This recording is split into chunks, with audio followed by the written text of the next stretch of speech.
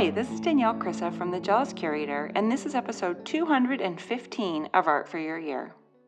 Today's episode is once again supported by Storyblocks. I've said it before, and I will say it again. It is like an online treasure trove of media over there. Photos and music and videos. Oh my. I couldn't resist. Storyblocks makes it possible for creators to keep up with the growing demands for modern video content so that we can bring all of our stories to life without being stopped by the time, high costs, and gear required to shoot original content. Storyblocks has affordable subscriptions, unlimited downloads, and inclusive content. To learn more about Storyblocks, visit them at storyblocks.com/AFYE. That's AFYE as in art for your ear. So you might know today's guest as Mad Brooklyn, but now she lives in Arizona. So maybe I should introduce her as Mad Tucson? How about I just use her actual name? Okay, yes. Jacqueline Tse is on the podcast.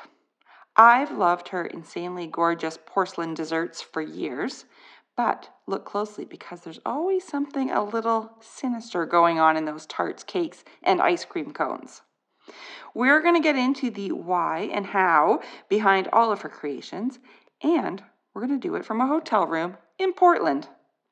Yep, when we recorded this, Jacqueline and her faithful, anxious Frenchie, Skylar, were in Portland to install her most recent show. It's titled My Candy Nightmares, and it's at Talon Gallery until November 14th. But I'm getting ahead of myself. How about we find out if she was an artsy kid first? Here we go, calling Jacqueline and Skylar in Portland. Hi, Jacqueline. Welcome to Art for Your Ear. Hi, Danielle. I am so excited. You have no idea. I'm like having a fangirl moment right now. I'm like so many emotions. It's insane. I've been listening to you for, was it since 2015? Probably. Yeah, I think it's been like 6 years now that I've had this. Yeah. So I guess I started listening to you in the early days for you. I remember my studio mate, shout out to Kimberly.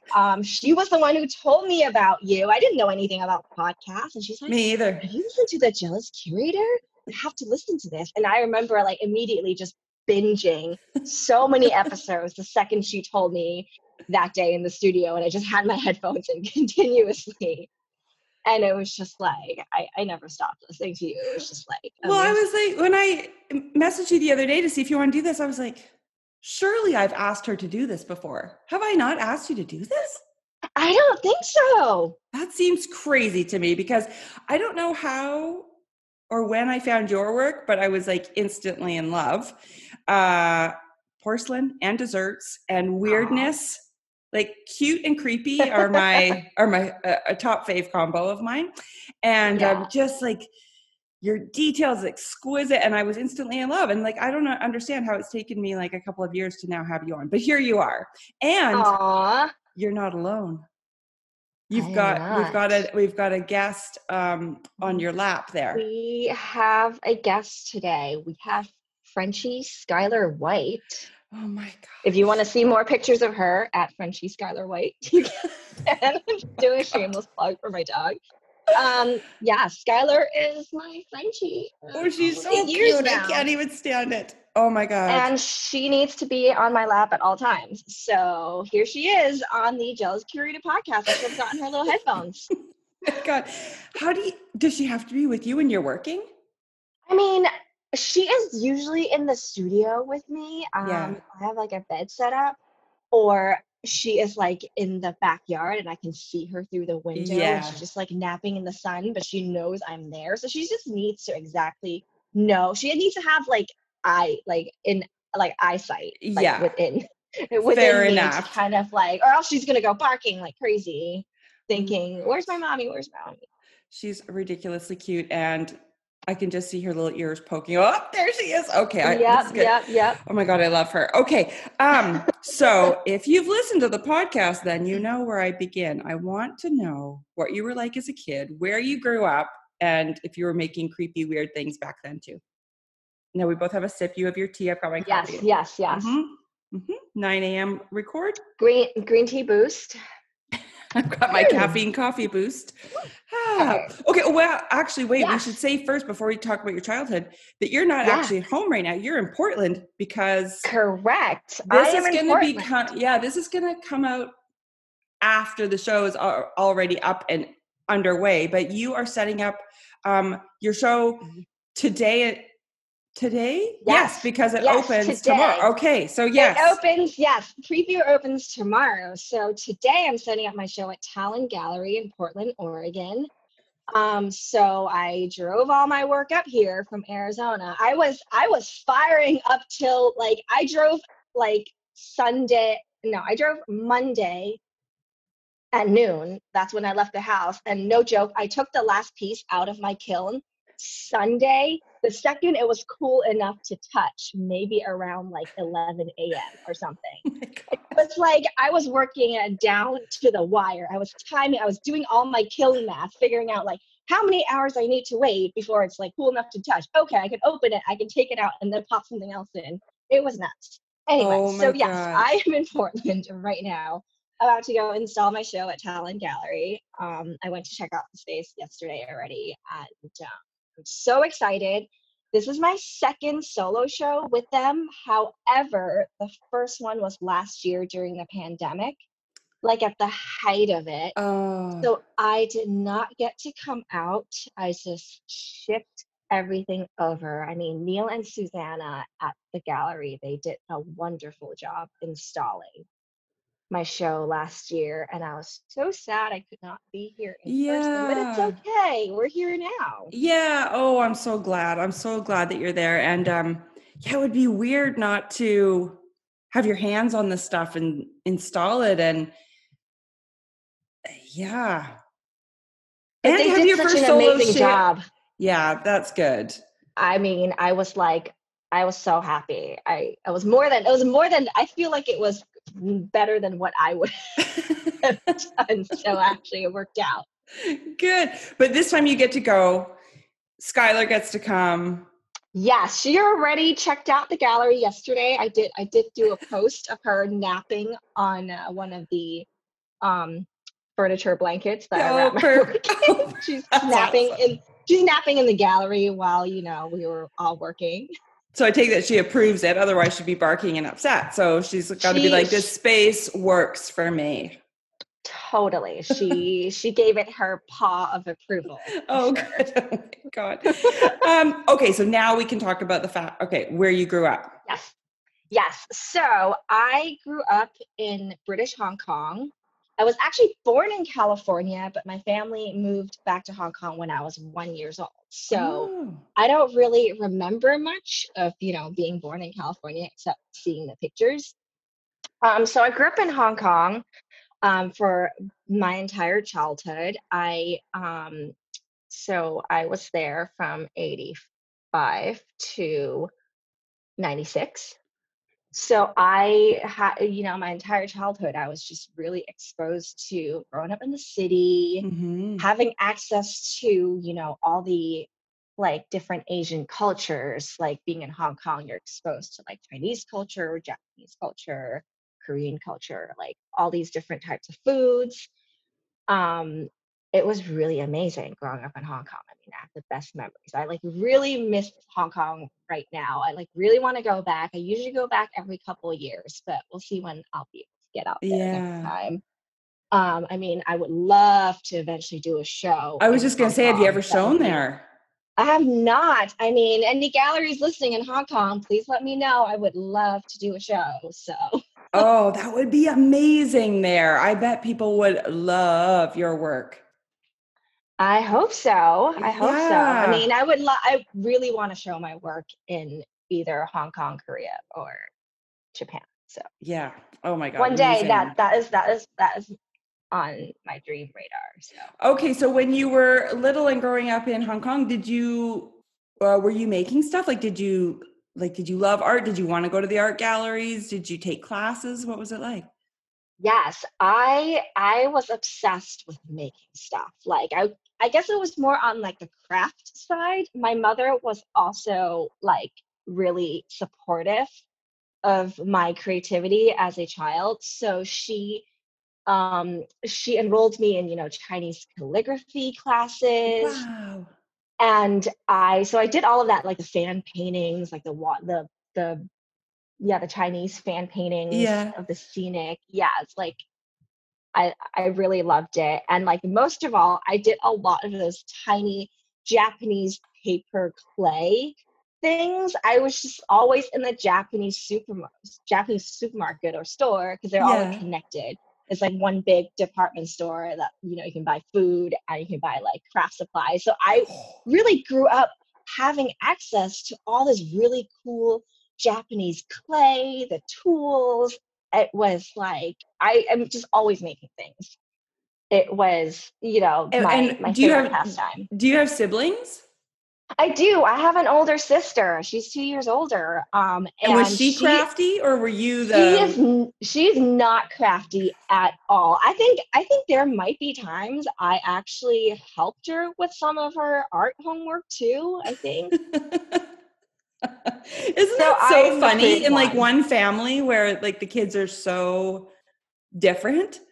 Yeah, yeah. My sister and I are very different. She's a very business oriented. So she helps Mm-hmm. me out a lot because she works in digital marketing. So sometimes I would have like Oh, maybe there I you can go. ask her what she thinks about this or that. So Well, my sister's it's a nice. lawyer, so Oh, yeah, perfect. that explains like the difference in us as well. I was like the craft kid, Uh, and she was watching when she was 6. She came home and watched the election results for our prime minister election. Like my mom couldn't get her off the TV because she wanted to be watching the election results roll in. that is adorable. A Yeah, 6-year-old so obsessed with election results. yeah, it's like same parents, same house, same everything, but very different children. So, okay, so you're painting on fans. Your sister's developing business plans for you. Okay, so did you come back to California after that, or when did you? Yes. So I moved back to California in 1996, so just a year before the British turnover back to China. Ah, Um, so I had like a half and half upbringing, like America and Hong Kong, because that was I can't do math right now, but I think I was like 11 or 12 yeah. when Was I it moved a back to the shock to States. come back to California, or was it? Yes, it was a huge shock because in Hong Kong, I went to a Catholic all-girls school. I had my plaid uniform, like going from an all-girls school where you have to, be a certain way, and then coming to America where you can just show up to school, you can wear whatever you want. Like I feel like there are like no rules. It was And did you kind of like that, or were you ridiculous. like, "Where's my uniform"? Oh no, I loved it. I mean, growing up in Hong Kong, I always like knew I was American and I was like obsessed with all the TV shows. Like I would just watch Full House on it was the Star Network in Hong Kong, like the international like channels. I watched so much American TV. Like I was obsessed with Mary Kate and Ashley Olsen. Like it was like that time What in about the 90s. 90210? I didn't watch that because I think I was a little too young Yeah, I was gonna to say, get into that. So I was like the Full House generation. That got was it. my age group. Um, so yeah, like I always like being in Hong Kong, I was always obsessed with American culture, and we would come to the US to visit, family and relatives pretty frequently too. So I kind of, had like every time I would come to the US, like I would just buy all this candy. Like my favorite thing was to like find the packaged cotton candy was one of Oh my yeah. favorite things. So I feel like every time I'm on US soil, that's what I was hoarding. It's packaged cotton candy. Oh my God. And then I remember my grandma from California would send me like fun size Snickers. So sometimes like during Halloween in Hong Kong, like I would just get these like cute packages. That's what I remember, the fun size sticker.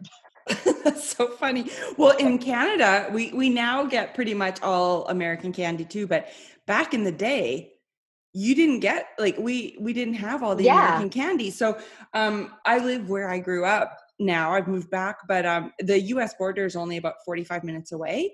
So every now Oh. and then we'd go down with friends, Tama Bell's parents would take us, and we'd cross the line into Washington and we'd go to Prince's of Orville. It was this like department store, and just go straight to the candy. And Wow. the exciting thing was the whatchamacallit chocolate bars. That's what they were called. Oh, Whatchamacallits. I don't know those. They still exist. You can find them right now at 7-Eleven. Whatchamacallit. Oh, And that my was like gosh. very exciting because we'd never even seen them. So we would hoard all of that stuff and then come back across with our American candy. So when I first started traveling a ton, I would always buy it. You still can find weird things in the States that you can't find here. So that's what I would always buy my son. Every time I traveled for Jealous Curator, I'd come home with weird American candy. Oh So my it gosh. still continues. This just reminds me, I forgot which episode. Was it the Andy J pizza episode where you had the pizza chips? Yes.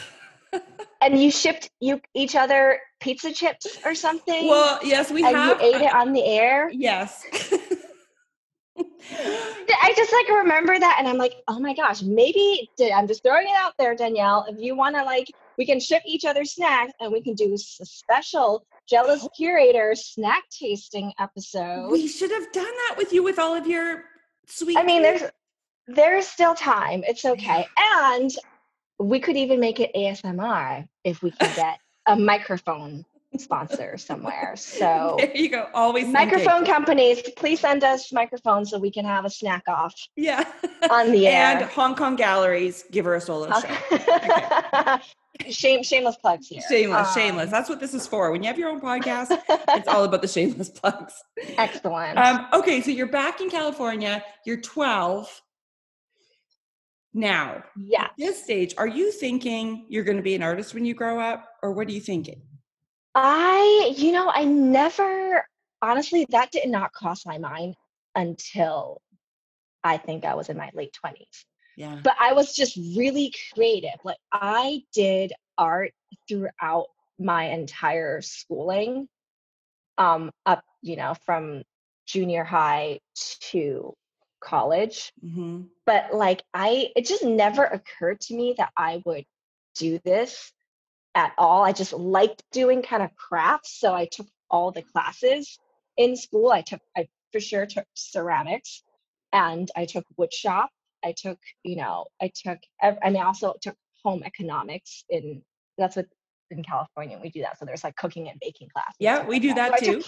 I took all of that. So I think I honestly didn't even think about it as a kid. I just knew I wanted to do art, but I never thought that I could. I never thought that I was an artist. I still remember there were times where my sister was like, this is my little sister and she's an artist. And I'm like, oh wow, I am? That's so funny. I don't know. I don't know what's inside my brain that's just kind of like, oh yeah, I like to do this, but never really thought about it as that. So many people say that, I was the exact same way. I if I was awake, I was making stuff pretty much, but it just never, I don't know. I think what it is that I'm going to get really deep here now.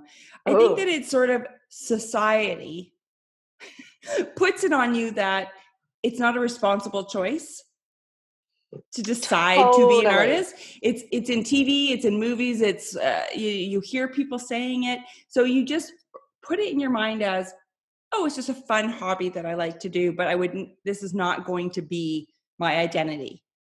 And I think it's not till you're older that you there are some people who are born going, I'm going to be an artist when I grow up. But so many people I've talked to have said the exact same thing. It just didn't occur to them. They knew that they loved it at the core of them, but it just didn't occur to them that it could be their life. I think you're so right about that. I mean, I'm always a very practical person, and I, want to work and be able to feed myself. Yes. And have a place to live. So it totally makes sense. Yeah. Yeah. So I know from reading your bio that you wound up in fashion and stuff. So okay, you're making which I did not know. Clearly I'd never read your bio before. So so how did that happen? I guess you really liked home ec. I've always been baking. I have always just, Yeah, I really liked home ec. But yeah, I worked in fashion because I actually went to New York University. I actually entered university at NYU as a hotel and hospitality management major. And I kid you not, the first year, one of the first classes I had, it was, back then when they were still using the slides, Yeah. the acetate. And I remember the professor had on the machine projecting, and it was just like a graphic of like, here are the modes of transportation for travel and tourism: cruise ship, airplanes, buses. And I'm sitting here thinking, okay, this is the year 2002. Do you really need to have a slide telling us the modes of transportation? I'm like, this is just whack. Like, I'm like, I'm sorry, this is not for me. And no joke, like, I feel like weeks within school, I just took the liberty and I just went on, because it was like an online enrolling system for, course enrollment. Yeah. I just went in. I didn't even care about getting permission. I just deleted all the classes I was supposed to take for the business course. And I just added in I think I added in ceramics, drawing. I just threw in all these art classes in there because the computer let me do it. So I just did it. Then all of a sudden, I just switched classes, and then eventually they figured it out, and they were like, we noticed that you dropped all these classes and you're taking all these art classes. We don't know that you can do that if you want to graduate with this hospitality business degree. And I was like, yeah, you're right. I don't want to do that anymore. and so I formally applied into the art program and switched the second year. Oh my God, hilarious. Now, what did your family think of that? My mom is so supportive. Oh, good. In this. It's amazing. I mean, I feel like was it my second or third year in college? And my mom was just like, why don't you just drop out and just go to at the time I wanted to go into fashion. She was like, oh, just drop out of NYU and go to FIT or something. And I was like, no, I'm almost done with NYU. I'm just going to stick with, the art program. So I feel like I sort of bounced in between. Like, I just loved fashion and I loved art. I loved making things, but I was having a really hard time kind of figuring out, what to do. And I was just kind of um, lost in a way. I mean, when you're so young going to school, I think Yeah. you're still learning about yourself, and you don't really know how to get there. And it took me a while. So I mean, I stuck with the art program because I really loved making stuff. So it's just like I did metal smithing, I did wood shop, I was welding, I did NYU has a great art program, so I was able to do a lot of those things. But it was just the mindset of, oh, I think when I graduate, I don't think I have that voice that I know what I want to say in my artwork. Right. So it never occurred to me that, hey, I could build a career saying things in my sculpture, because I just thought, all right, I need to, the second I graduate, I need to start making money. So since I took metal smithing and there was a jewelry making class, I took jewelry making and I decided, hey, I want to be a jewelry designer because this is a design career. You can make money and it's a real job. Yeah. So I will segue into that path and see what happens. So that's how I became a jewelry designer. I mean, I had a year in between graduation and actually landing my first design job where I was kind of unsure that I was confident enough to be able to get into that world. Mm-hmm. So I was working at an agency that represent photographers. So I was an assistant helping out with the production of photo shoots and stuff. Mm-hmm. In New Because York? I Did you also, stay in New York when you graduated? Yeah. yes, I stayed in New York. So I did that in New York because I also thought, maybe I could become a stylist or something because I'm good with working with stuff. But so, there were a lot of things going on in my brain, being unsure and, and trying to make money, trying to pay rent. I was still, getting support from my family because there is no way anyone coming out of college can survive in New York City with the salary that they're paying people. Yeah. Yeah. So that was also really tough. Like I had a lot of pressure on me to be able to financially support myself. So that had a huge part in veering, like for me to veer into the design direction. Mm-hmm. How did you get that first job? So a friend of mine from school, her sister Joanne, worked at Liz Claiborne as a jewelry designer, Wow. and I I met with her and she gave me some advice and I put together a portfolio and I went on to work for a smaller jewelry design company named Glidell NYC. I'm not sure if they're still around, but they were designing for, anthropology. I don't know, does BB still exist, that clothing company? Oh, Like yeah, yeah. BB, Guess jeans, they designed for them, Express. I mean, like, Wow. so it was like a small showroom, but they were designing for a lot of powerhouse brands. So I somehow put together this portfolio and got this job. And that's how it sort of started. So I think I forgot how long I worked there for. And then I put together a better portfolio. And then I ended up working at, well, back then it was called Liz Claiborne, is the umbrella company, but I worked for Monet, um, Monet, the classic Yeah. jewelry brand, for a very long time. And I just like that's how I kind of got into those department store jewelry brands. And I just kind of Wow. moved from company to company. I mean, I moved from so yeah, I went from Monet to Nine West. I was designing for Nine West. And then the last company I worked at was Avon. Oh, And I know you have some Avon yeah, connection I do. yourself. Did you say your grandmother had an Avon room? Well, she was an Avon lady. She did the door-to-door Avon thing in like the 50s or something, 50s or 60s. And yeah, so she had a little Avon room where all the unsold stuff went. And so my sister and I would just Oh, go in there and it smelled like lipstick and powder and perfume. And, Avon had all the crazy jars and stuff with all like girls and frogs and turtles. And so we just thought it was like heaven. That's that's so amazing. cute. Yeah. So were you in New York for all of that? I was in New York for all of this. So I moved to New York in 2002 for NYU, and I just ended up staying. I just got sucked in to like the speed of the city, like all this stuff to do. Like I remember in the beginning of my career, like this is in your 20s when you are still, you got so much I energy. was gonna I say. would go I would go out and party at clubs on like a Tuesday or a Wednesday night. And no joke, just like go home and change and show up to work. I'm like sitting at my desk on my drawing table, like sketching jewelry design at like 8 or 9 a.m. And like either I probably either slept an hour or two, or some days I haven't slept at all. And I was like drinking and partying all night. Good times. like Good times. it was like that, and it was great. I mean, I don't drink anymore. I think my body became allergic to alcohol, I think, in my like a few years after that or something. And so I mean, I never had a high tolerance to begin with, but like a few years Do you into get that the I kind of Asian like it. flush?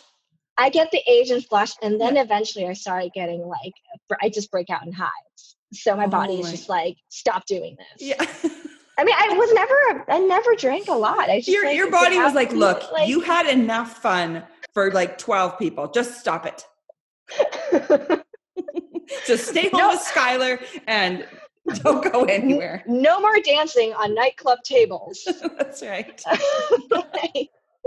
No, I mean, I not a big partier at all. I just have a tiny party phase. That's a fun phase. And if you're going to do But it anywhere, New York is a pretty great place to do it. it was a very, very fun phase. Yeah, no kidding. Okay, now So during all of this, because I know I was working as a designer, a graphic designer in Toronto through my 20s, yeah.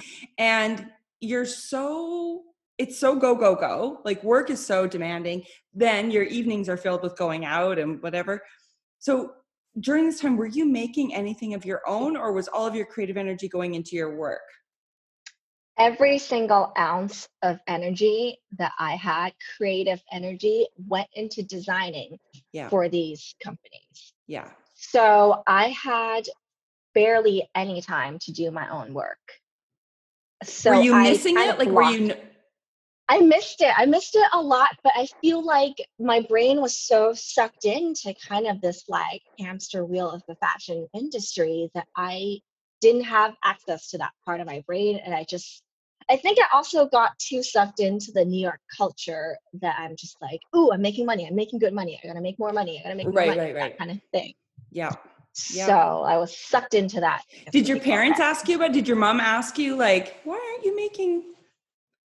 Or did she? No, I think maybe because my job is a designer. Yeah. I think it's kind of implied that my creativity was fulfilled through these paying gigs. Right. Because my parents, my dad actually, who's a scientist, but my dad said, are you still making your own stuff? And I was like, I was very defensive because I also had the added, like I quit after art school because of that terrible prof telling me that I should never paint again. And so I had like this mental block that I couldn't make art. So I just threw myself, all of me, into being a designer because I believed I couldn't be an artist. So I just threw myself but my dad was the one, like through my childhood, that was always buying me the craft books and making sure I was stocked up with supplies. And so he said at one point, called me in Toronto and he's like, are you making stuff? And I was like, I make stuff every day. I was like super defensive, a little too defensive. I make stuff every day at work. I'm being creative every day. He's like, yes, I know. But like, are you using your hands? Like, are you, I don't have time right now. And, but it was completely true, right? It was like, and if I let myself think about it, I think if I let myself think about it, I'd feel sad. So I didn't let myself think about it, but it is so true. Yeah. So many people I talk to that are artists now that worked as designers or whatever, you put all of your creativity into that. And you're so tired when you come home that the last thing you have time for is thinking creatively on another level. Totally. Yeah. Okay. So what happened? Like how did you? Well, it's an external factor, but the best one ever. So Avon was the most fun I have ever had at in a design job. I mean, I was heading up the jewelry and watches division in design for North America.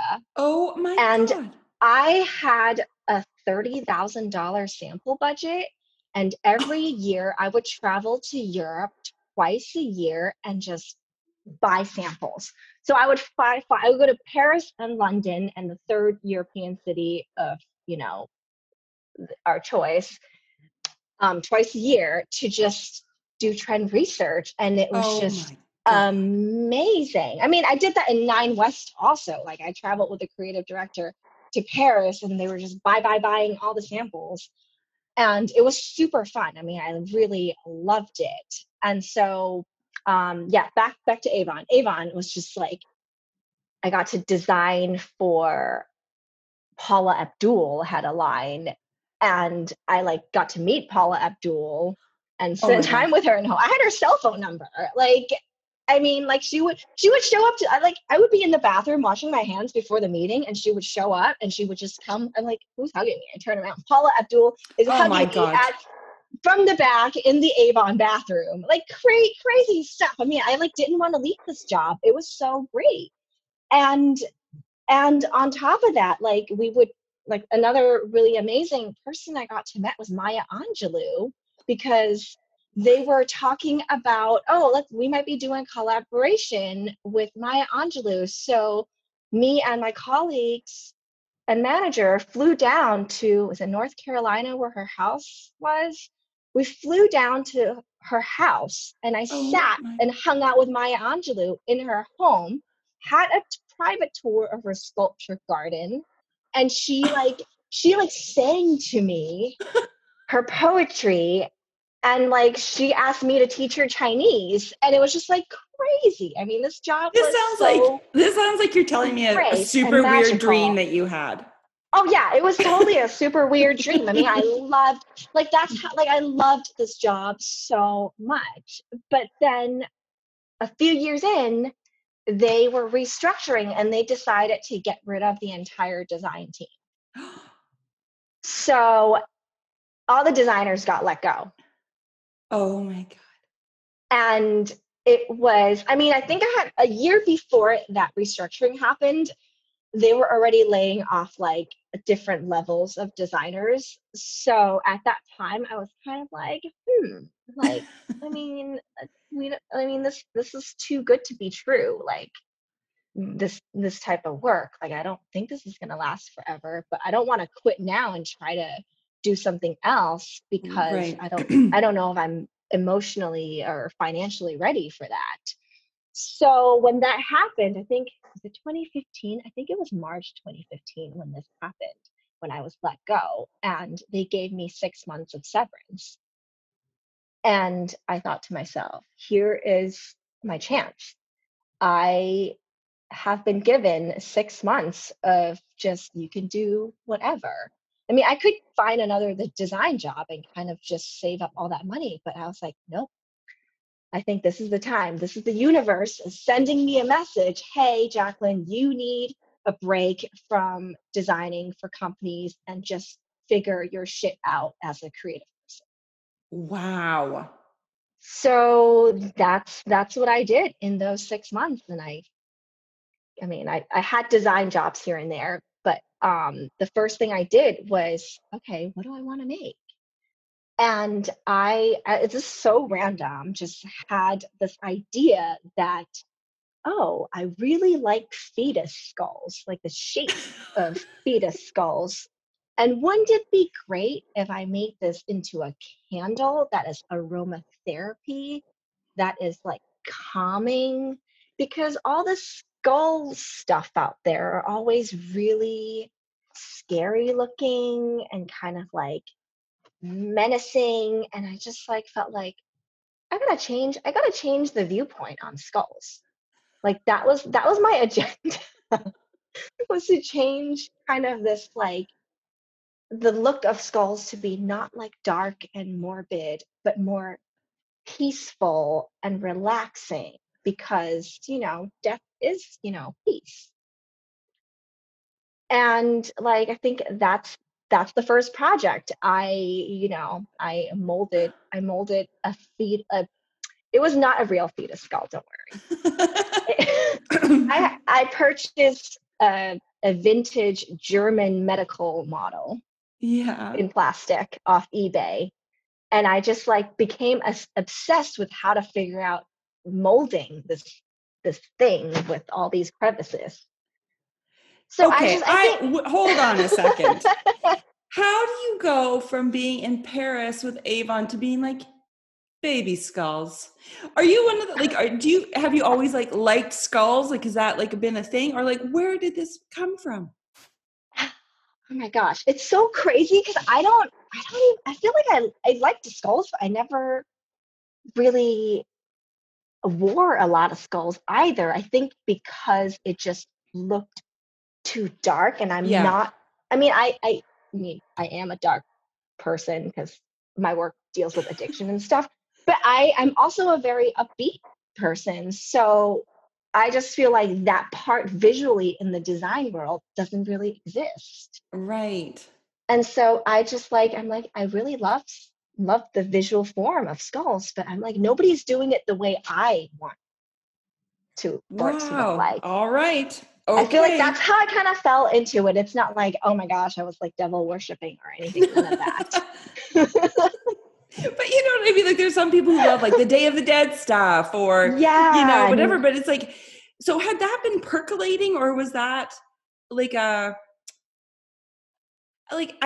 trying to figure out how that became your first thought. Did you wake up one morning and go, got it? I mean, the current body of work I have with the sugar and the sugar addiction mixed with the skulls, that literally came to me in a dream. Like, visually, the way those white sculptures came about, that Yeah. vision did come in my dream specifically. But the initial like starting to work with skulls, it just like came out of nowhere, kind of. Like it Wow. wasn't like.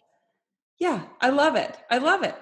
Because that happens to me all the time. Actually, I think in that episode with Andy with the chips, I had said something about like I'll just get a picture in my head and sometimes they're out of nowhere and it's like I just have to go make that thing.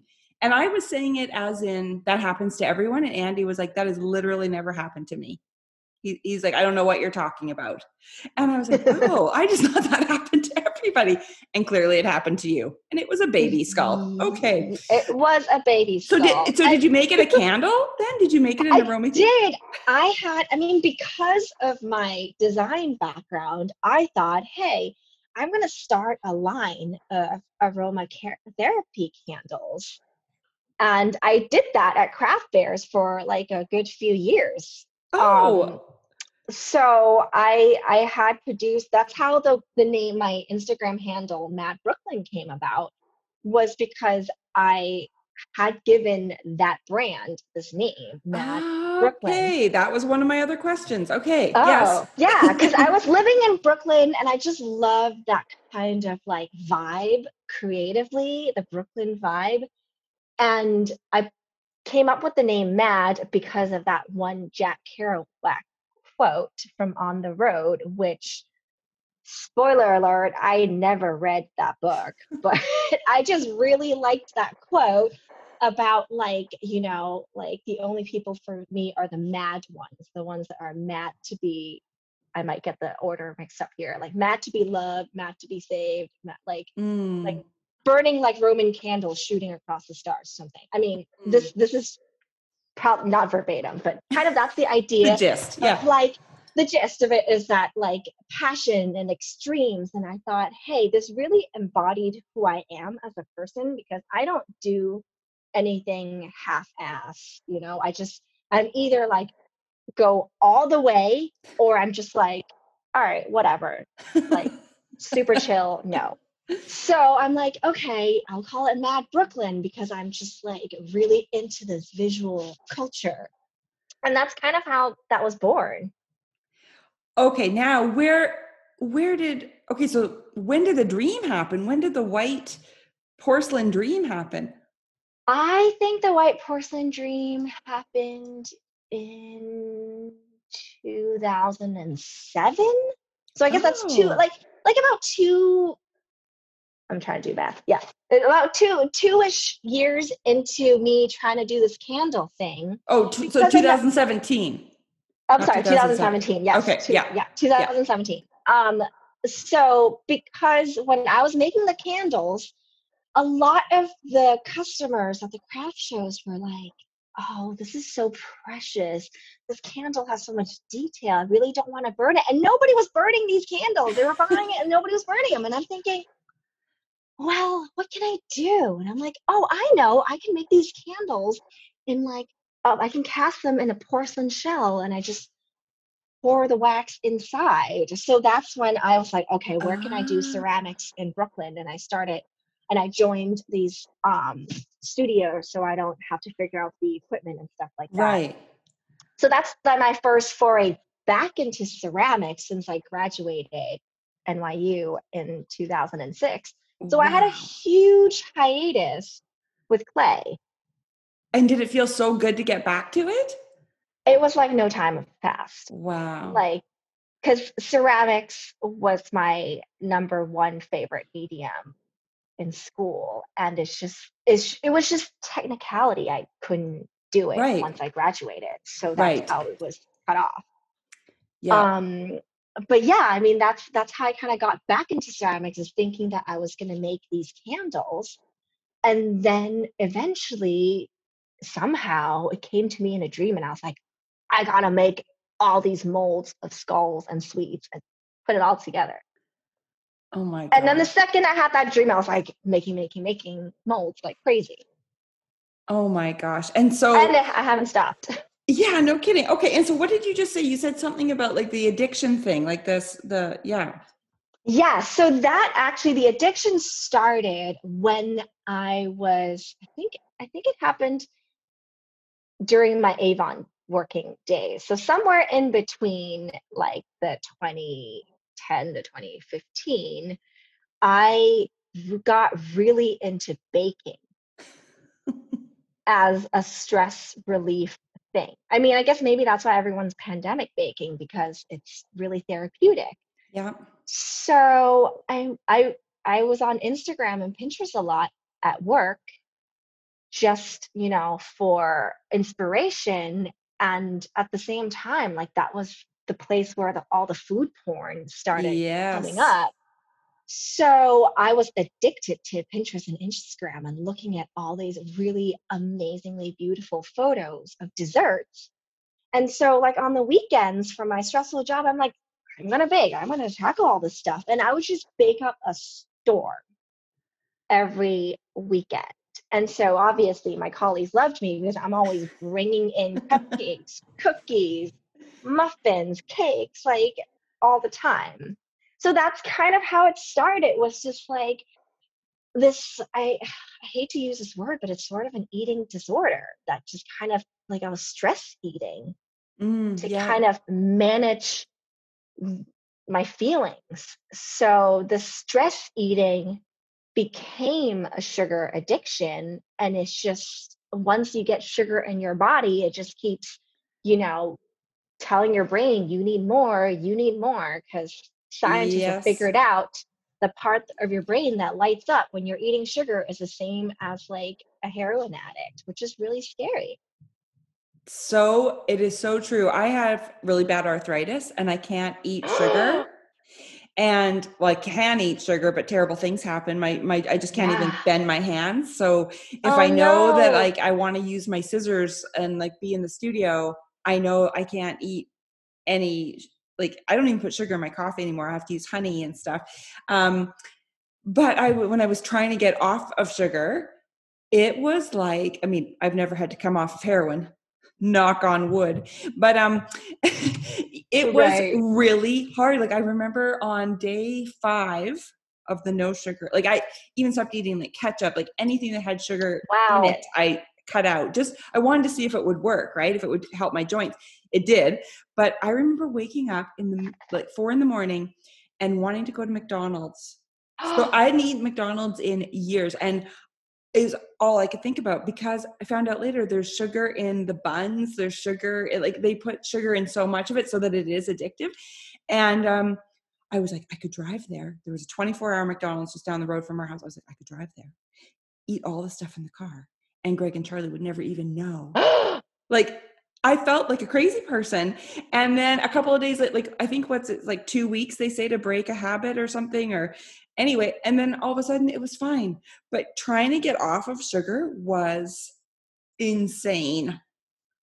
Yeah, I mean, that's how it kind of happened, because like while I was working at Avon, I realized that I need to stop eating sugar. And I did experiment with a lot of the sugar-free baking.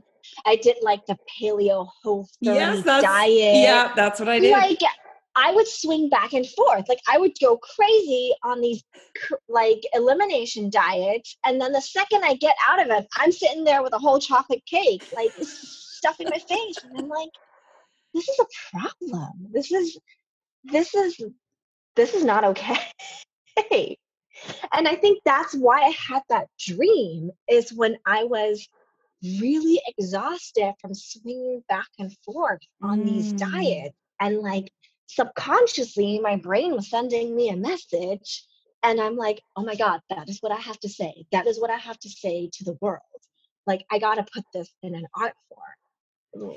So And what was the first thing that you did? Was it one of the mason jars, or what was it? no, the first piece I've ever made, which I still have, is a little ice cream cone with a Siamese skull as the ice cream pieces Yeah. on top of it, with the whipped cream piped on top with like gummy bears and a few other elements on it. So the ice cream cone is the OG. Wow. Oh, I love that we're finding this out. This is why I have a podcast. So when you're doing that and you're piping the whipped cream, the porcelain whipped cream, are you thinking, I'm a genius? Like, were you so Um, happy? I did not think I was genius. I just still don't think I'm a genius. But thank you for saying that. I I just felt like, hey, this is what I really wanted to make. Like it all just clicked Yeah. for me, and I was like, oh my gosh, this looks right. And then like in the beginning, I thought I was going to actually glaze these things too. Mm. But after I spent so long meticulously arranging all these pieces, I'm like, oh, the white is very peaceful, and sugar is white. Yeah. Refined sugar, specifically refined sugar that we're all so addicted to. Yeah, that's the problem Like, though. That's the problem one. Yeah. that's the problem one. And Mm. I'm like, this all fits in the narrative. White is the color for, it's, when someone dies, you wear, white to a funeral in Chinese culture. And I'm thinking, oh yeah, that's the peace part. That's the peace part I've Wow. made with, you know, this death of not trying to not eat sugar. And so it all just kind of clicked together. And I was like, no, I'm not going to glaze anything. I was gonna say, did you It's white. try glaze? Did you ever I, try? And oh yeah, and you hated it? I tried and I was like, this doesn't look right. This is not Yeah. this is not it. So that's why it didn't glaze anything. And I loved it because then I can spend all my time obsessing about making the details into the work. Yeah, and you do, because the detail is insane. I think the first things I saw were the mason jars with the Oreos on them, but all in Yeah. white, and it's just like, what is this thing? And yeah, your detail is just bonkers. Well, I did make the mason jar candles also. When I had the Okay. candle line, I did mold an actual mason jar and I made that. I like that. Feel like it was kind of a design decision that I mean, a big part of the whole Brooklyn culture are like, mason jars, that whole aesthetic, Yes. Yep. that homey aesthetic. And I also was obsessed with looking at what they call freak shakes, or those crazy milkshakes that they Yep. go like they just put all this crazy stuff on top of this milkshake that like was like a whole thing in food culture at the time. And so that's how that piece came about, is me trying to mimic this one food trend that Yeah. was just so visually appealing on Instagram. And I just thought, hey, this is the perfect vehicle to kind of share this addiction, because I mean Yeah. Instagram is also another addiction, so it's just Right. kind of all rolls into one giant addiction ball. Right. And nobody needs one of those crazy shakes. Nobody needs that much sugar. We have friends that own an ice cream shop down on the lake from us, and they do make crazy shakes in the summer, and they've got like a piece of cake on top and then whipped Yes. cream and then like candies. And we do go and get them for my son's birthday because, how It's can you fun, not? you have It's to. fun.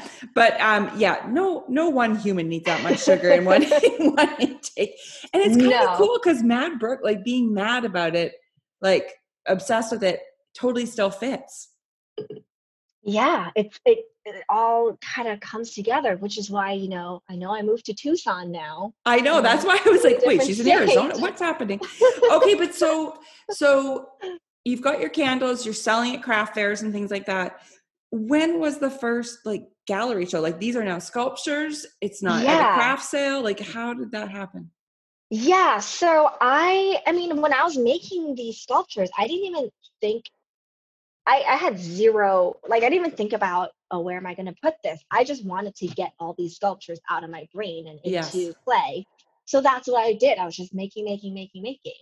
Oh, and I have to And interrupt and ask, yeah, when you were making, were you still you didn't have your own studio at the time? Like, were you still just going to those yeah, I was community? still going to community studios. I had part-time design jobs. Like Yeah. I was kind of juggling all of that Okay. at that time. But since I was freelance designing, I had more time to kind of manage the buckets. Yes. Yeah. Yeah. So that allowed me to kind of just spend a few days full on a week Right. on So, developing that. right. So you're making them, not thinking, I'm going to approach a gallery. You're just making them because you have to. Yeah. I think it was in the back of my head, like, oh, I would love to show these eventually. But like, that wasn't really my main concern. I feel like I needed to have everything out before then. And so this guy I was dating at the time, his friend's friend had a gallery and was doing the affordable art fair. And I think he showed him my work and like we met. And I think that was in 2018 when I had like the first show is to be in this booth, part of the affordable art fair in New York. And Wow. so I just kind of like slipped into it. And what was the Casually. reaction from people at that? It was really great. It was like more than I can ever ask for. I mean, while I was making it in the community studios, I had exposure from other friends and artists who saw the work and they're just like, this is so crazy. This is making me feel all the feelings. I'm angry. I'm sad. I'm excited. Like, what is this? This is so insane. I can't stop staring at it. And I was just like, oh, wow, I think I've got something here. And then when I did the art show, talking to people, their reaction to it, and, you know, also connecting, everyone that was drawn to the work also kind of was like, oh my gosh, yes, the sugar addiction. I get it. So that's when it kind of like allowed me to think, hey, I am tapping into a very special place in someone's emotion because, you know, what I'm going through, a lot of people are going through. And this is a phenomenon in our culture now where everything is in sugar and it's really hard to avoid it. And that's when I was like, oh, I got to keep doing this. Yes, she does have to keep doing this. So my next question is going to be to ask if she's a full-time artist now or if she's still freelancing, which I thought was a perfect segue to talk about my lovely sponsors this week. So this is just a guess, but I have a feeling a lot of freelancers have a Storyblocks subscription. Because here's the thing. When you're doing things on your own, budget is almost always something you have to think about. Granted, when I worked for an ad agency, we still had to get pretty creative with finding assets that did not break the bank. Anywho, whether you're a freelancer, an in-house designer, or you're just working on a personal art project, having access to affordable, beautiful content ain't a bad thing. Storyblocks has affordable subscriptions, unlimited downloads of photos, music, and video, and they work with a diverse group of creators who are making inclusive content for you to affordably download. Full circle moment. To learn more about Storyblocks, visit them at storyblocks.com/AFYE, as in art for your ear. All right, let's jump back into this conversation with Jacqueline. She had that sugary aha moment in 2018, and so I wanted to know if she's still freelancing or if now, in 2021, she's made the jump to full-time artist. Let's find out, shall we? And so, are you still freelancing design or are you full-time art now? What's going on? I am trying to do the full time. That is why I moved. That is why I had to leave New York. So, like, it came a time. So in 2019, actually, in 2019 I was still bouncing. I was still doing the community studio. Oh wait, actually, is it 2019? Oh my gosh, I don't know what year it is. Yes, in 2019, I moved out from a community studio and I went into a more smaller shared space. And my friend at Dave Kim the Potter, he had a studio space and he had like a, you know, he was looking for someone to share it with. And that's when I went in and kind of had this partial, this like semi private space for me to have more time to kind of experiment on my work. But I still had to balance my freelance gigs because, you know, because of my job before, I still had a mortgage because I had bought this apartment in Brooklyn thinking that, you know, I was going to stay working and be able to financially afford an apartment. And then And then on top of that, I had a studio that I had to rent that was more expensive now. And I think Right. 6 months into it, I'm like, wait, I'm taking all this freelance design job just to pay for all of this stuff to juggle the two. And it's like, something's got to give. Like, this is not sustainable. I have to Mm. do something. And I remember I recently just looked at a journal entry I wrote in late 2019, and it said I have to get out of New York. That was like the one thing I wrote to myself. Wow. And like a year later to the day, like I was sitting in Tucson.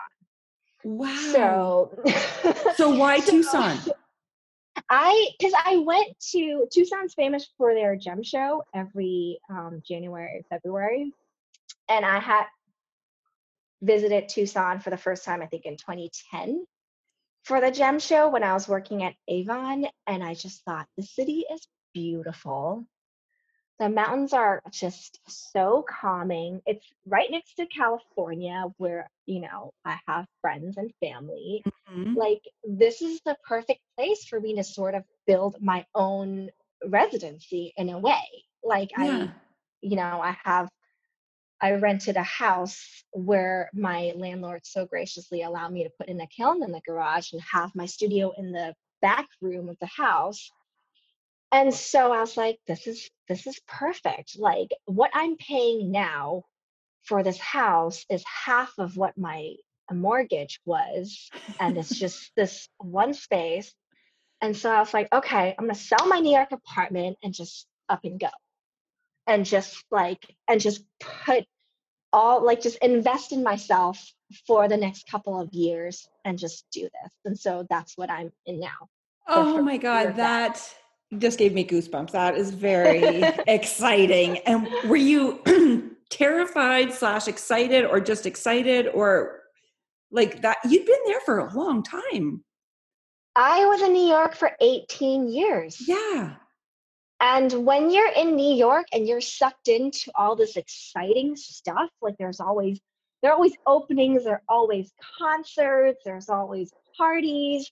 There's like such a big social aspect of being in New York. And I'm thinking, I can't be here anymore. Like, you're always just being drawn and sucked into doing something else, Mm. that I need to step away from that and just be in my own cave for a little bit. Because if I Yep. keep staying in New York, I'm just going to keep like working.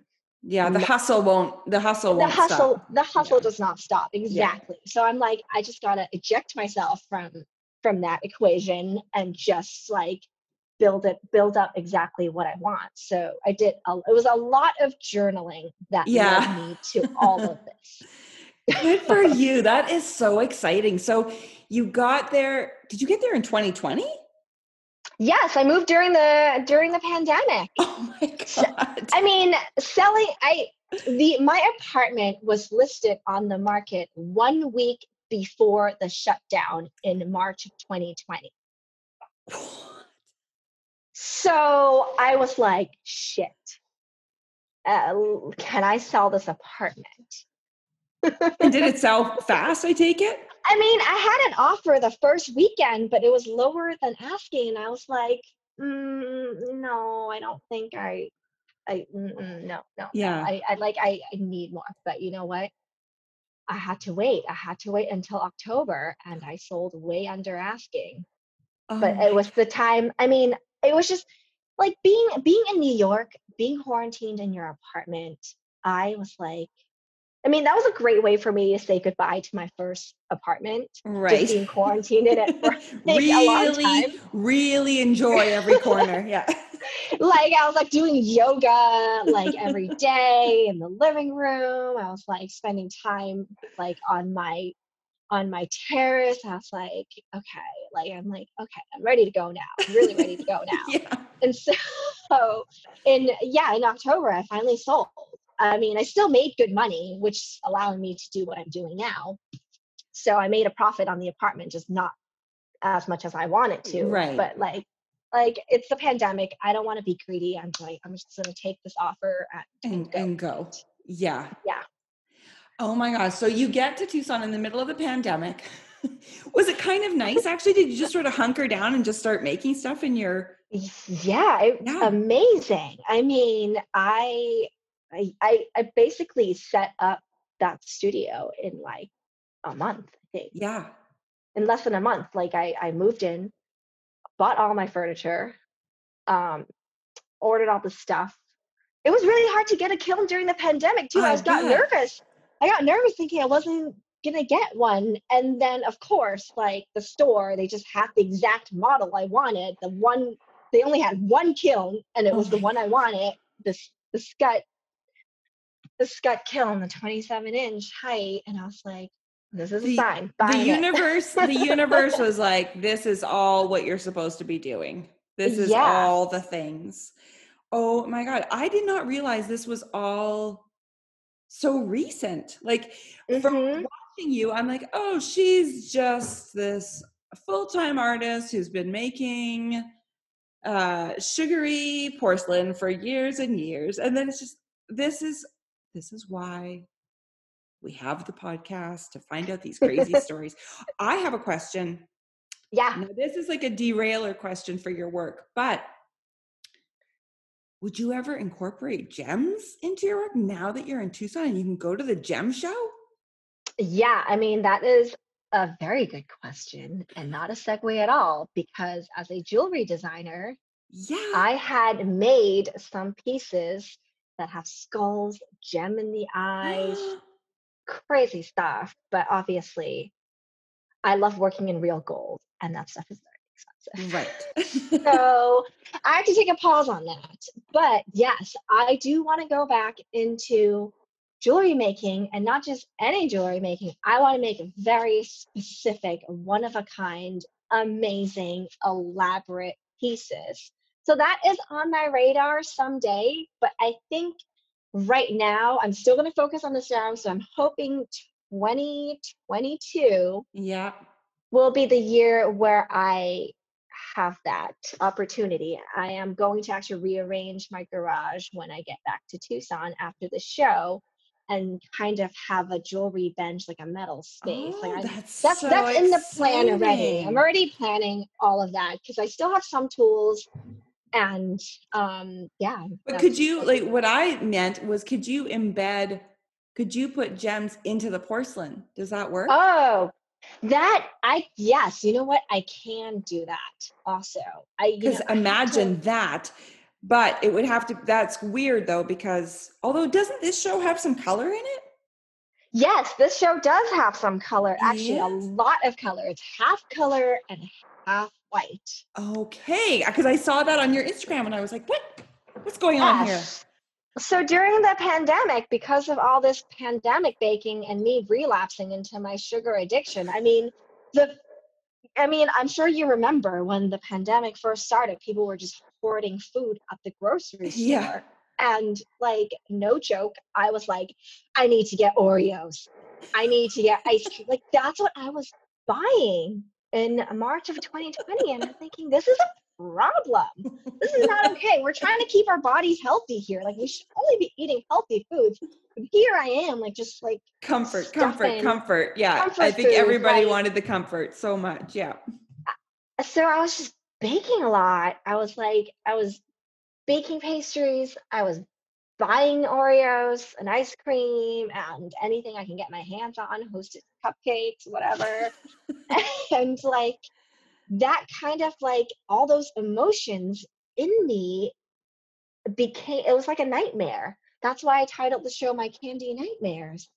And so when I was trying to put these feelings into sculpture, I thought, okay, this visually needs to be so far away from the controlled detail white pieces I have. It needs to be the complete opposite of that. And that's how I kind of just started sculpting. I was like, okay, it's ice cream monsters. There's just gonna be all like dessert monsters. And they're all gonna have so much color because that's what gets you addicted to your phone, your smartphone, are all these bright colors that you're seeing on the Instagram, Pinterest, and all this crazy, beautiful desserts out there.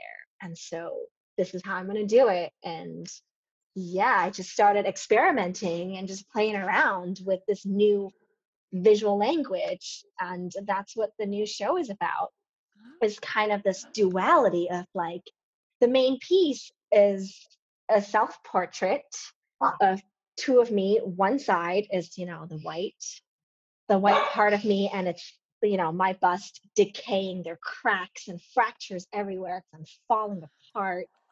And like, and it's me grabbing onto the ice cream monster, eating it. And it's like me as an ice cream monster and me as like a peaceful Jacqueline who thought she had her sugar addiction in control. And that's like the piece that ties it together. And so one side of the gallery, you're going to have all the ice cream monster, all the demons I've been battling during the quarantine. And the other side is like, my white pieces that's like, okay, Jacqueline, chill out, chill out with the Find the sugar. calm. Yeah. Find the calm. Remember why you made these calming white sculptures. Wow, that's so awesome. And was it so fun to bring in the color after being just all white for so long? Yeah. Totally. I mean, I have a little bit of OCD in me in the control part, so it was really, really fun to just let it go and be like, don't worry about the detail, don't worry about the meticulous refinement of everything. Just sculpt with your bare hands, like Oh, that's form, and just like so put awesome. clay together with your fingers instead of this control. And that was just, it was very freeing to be able to kind of like work in a different way from the Well, and you've done past few such a neat years. job of because a lot of people worry, right, when they want to take a huge departure from something they're known for, right? But what a smart Yeah, way to do it in this show where it's like you've got the dichotomy of it, right? It's like, don't worry, here's the stuff that you know me for, and here's yeah. this crazy other thing. Like it's a really smart way to marry them. Thank you. Yeah, and I think it's 100% because of the quarantine time that I'm just sitting in my apartment swinging back and forth emotionally. Like Yeah. And so that's many really people what birthed felt it. that. Yeah, I'm sure people will completely get that because yeah, I was the same but with chips. Oh, I Uh love chips. yeah, I'm a salty kind of gal. And so yeah, chips became like a serious problem for me. Oh. Because I well, this is kind of sad, but I will tell this true story. Okay, so Mm. same thing. I was eating chips chips have always been my go-to when I'm sad or when something good happens. Like they're my celebration and my Okay. wallow, right? Like, and a lot of people, that's Yeah. sugar for a lot of people, but for me, it's Mm-hmm. chips. And, but I have to get like a family size bag. I don't want to waste my time with like an individual packet. Like it has to, like if I'm going to do it, it's got Wow. to be big. And I eat Yeah. it all to the point where I feel kind of sick. And I swear I'm Oh. never going to eat chips again until the next emotional crisis hits. And then I want more chips. Okay, that's Yeah. not healthy. That's emotional eating. So I was Mm-hmm. like, okay, I need to figure this out because in my 20s and 30s, I could do it and burn it right off. In my 40s, I cannot. The chips Right. land in the abdomen area and just stay right there. So, okay, this is like too much information. But so I found this binge eating group on Facebook and I joined it because I was like, there's got to be psychology behind this. Like, why am I doing this? And the first video I watched by the woman that runs this group was like this huge aha moment for me. So again, way too much information. No, I So love this. I have anxiety. I'm on medication for anxiety. I have been for about 8 years. It does wonders. But of course, I still when my dad died or like the pandemic or, when big things happen, it's like the anxiety rears its head, right? And my Yep. go-to is food, which is the same for a lot Mm-hmm. of people, right? That comfort Yeah. and whatever. So, unfortunately mine comes in like a family size bag and a big tub of dip.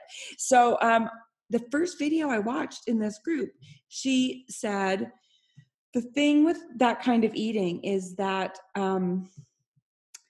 it's it's not actually about the food. It's an anxiety release.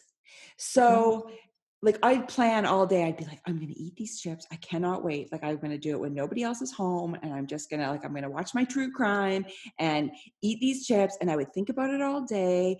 And then I would get to that moment. I would crack open the bag and I'd put that first chip in my mouth and I would get this just like complete relief. Right. And she said, it's not that chip or that bite of cake or whatever that's giving you the relief. It's that buildup of anxiety and being like, I'm finally alone with this food that I want. And it's just like, oh, I feel so much better. And what you're actually doing is letting go of the anxiety. It has nothing to do with what's going into your mouth. It's just the combination of it is this anxiety relief. But then you keep eating because you want that relief to continue, but it doesn't. Yeah. It doesn't continue. It really only works the first bite or two. And so now what I do is when I have that buildup of anxiety and I'm like, oh, I want chips, I can consciously go, well, hold on. I don't actually want the chips. I want a break from the anxiety. So if I'm driving, like I'll unroll my window and take in some deep breaths, or I'll go for a run, or I'll go sit outside in the sun and just breathe for a minute, because really what I'm craving, I'm not really craving the food. I'm craving a break from the anxiety that is built up in me. And it was like the biggest aha moment ever, because I'd always thought it was the chips that made me feel better. And it's not. Isn't that like a huge aha moment? That is really crazy. And it just, you know what? It just like clicked in my head. I'm like, that is why I love binge watching Netflix when I'm super tired and exhausted, especially watching the Great British Bake Off. Right. Because I like, instead of me eating, I can just kind of watch this, and that kind of takes my brain off of that. Right. Yeah. And that's what you need, is you need something else besides the relief that you get from a comfort food. The other thing she said was pay attention, because she said you could probably eat 3 chips and the release would be gone. The taste would be delicious. But by the 5th, 6th chip, it doesn't really taste good anymore. You know what I mean?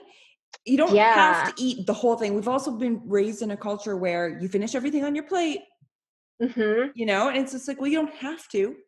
But, you know, so it's like, have those few bites, get that release, and then stop. And so I think I needed the psychology around it, because for me, I was like, chips are delicious, the end. And it was just really good to be like, well, hold on, there's like so much more that plays into this, and just finding other ways to release your stress. And we are under so much, like so many people are under so much pressure, like financially or health-wise, or like all the pandemic stuff of being alone. Like there's so much. And so if you can find another way, art making is a huge thing for me. Like, and meditative art making. Like I talked about this in a podcast once about making my clay cigarettes. Oh, yes. Those are so cool. It's so meditative, because I'll just sit there for like hours and just roll out these little cigarettes. And there's a process to it, right? Then you have to let them dry. Then I tape them. Then I paint them. And so it's this, you can kind of just let yourself go. And so instead of eating a big bowl of chips while watching true crime, I still put the true crime on, but I make the cigarettes, or, you know what I mean? So I'm giving myself something else to do that relaxes me. And I have not eaten chips since the end of July. Oh, wow. Which is why there hasn't been a paint chips episode, because I'm like, it's a slippery slope, my friends. Oh, no. Oh, my gosh. That's why. Wow. Yeah. So, I mean, what you mentioned, what's really interesting to me that you mentioned about just eating like 2 or 3 chips to satiate that part of your brain. But how do you like put a break on that? Like, how do you stop yourself from like, hey, I'm going to creep back into the cabinet and open this bag and take a few more? I know. I just have to think about that lady's video. I have that video bookmarked. Oh my gosh. I think I need to watch this video. I need to join this group. Yeah. It really, really helped, because I think I love psychology, and I love like when I went through all the anxiety stuff and finally caved and like tried the medication, it was like, oh yeah, this is actually like a science thing, right? Like, And when I can apply the science thing to all of my emotions, because, you know, I'm a pretty roller coaster-y, emotion-y, typical artist, you know, passion filled up and down. When I can actually apply the science to it and be like, oh, I don't sneak back into the cupboard.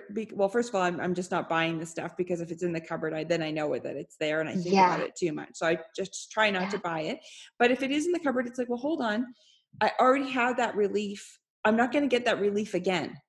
Because that's what happens with binging and whatever. You go back and it's not that you want another bite of the cake so much. It's that you want that relief from the stress you're feeling, or the anxiety you're feeling, or the, you know, whatever, the pressures from work. Like, you're looking for an exit strategy Yeah. using the food. And so it's like, well, I already had it. Like, I know that I'm not, even if I go back for more chips, I'm not going to get that same chemical release in my brain. Like, it's just, it Wow. hasn't built up again. It's not built up enough to get that release back. Wow. Science. I know. That was a major That's segue, but no, it's an amazing it's segue. been huge for me in the last few months. Just, you know, and so what happened the other day?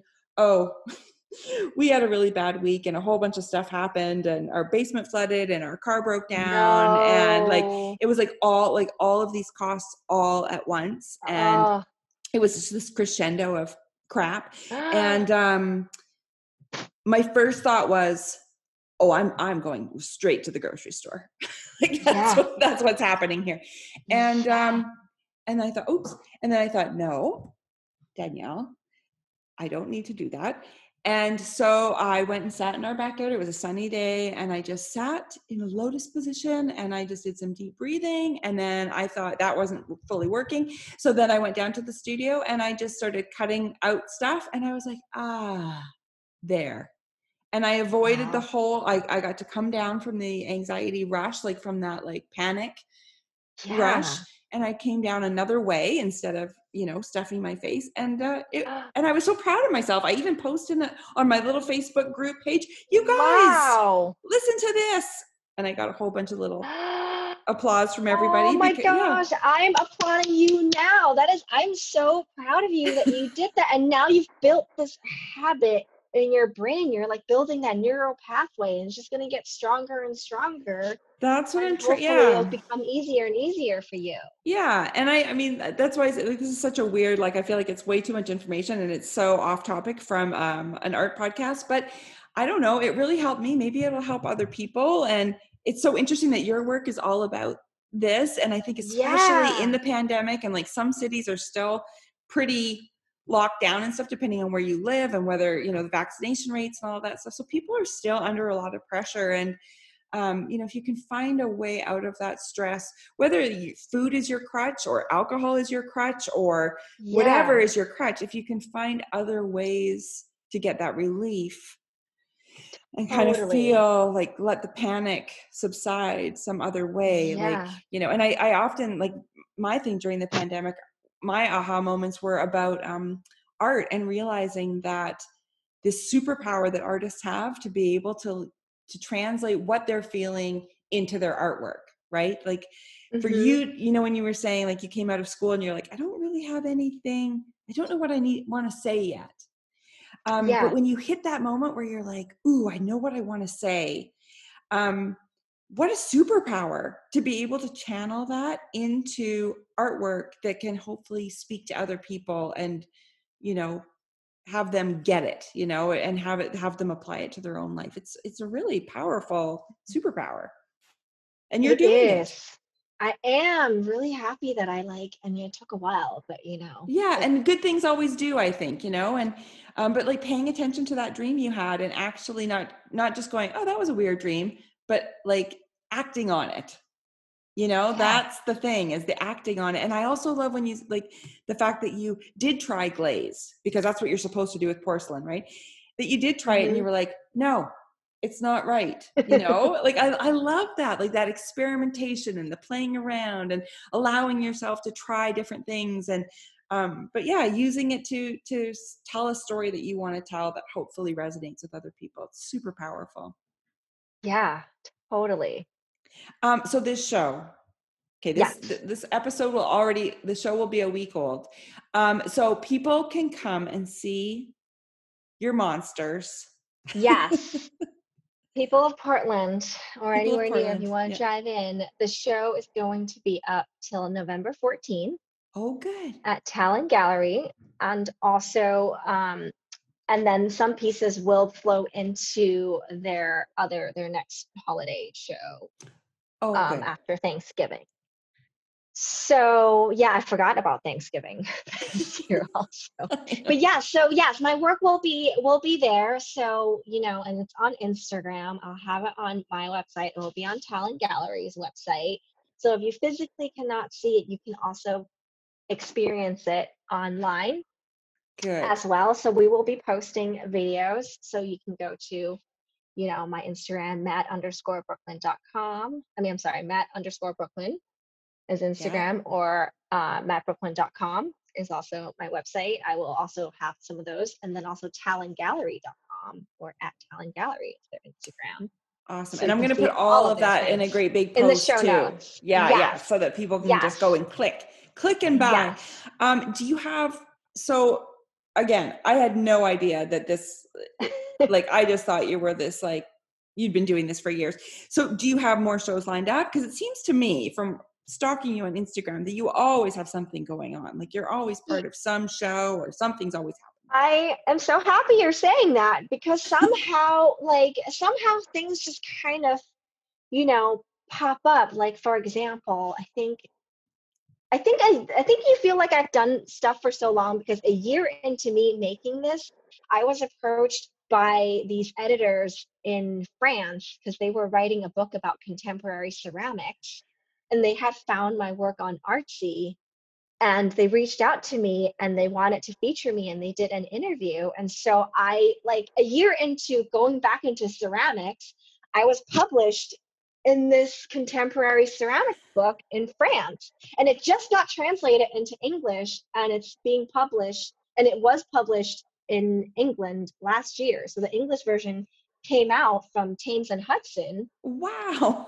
So I was kind of like, what? How did this happen? And then I also was part of the Faenza Biennale last year, which Oh. unfortunately I couldn't ship my work and show it in Italy because of the pandemic. So it was an online version of the Biennale, which is actually now a book also.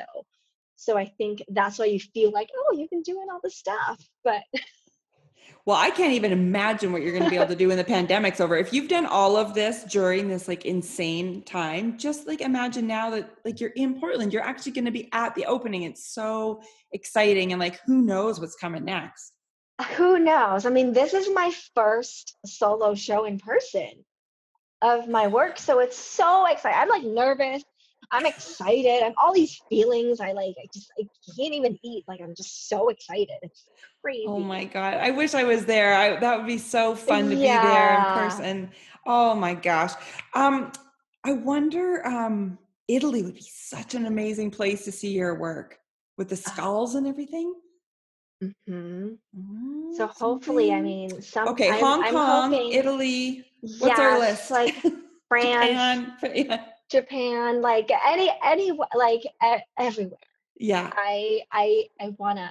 I mean, I guess, you know what? This is a good segue for me to talk about this other project I'm working on that I'm super passionate about.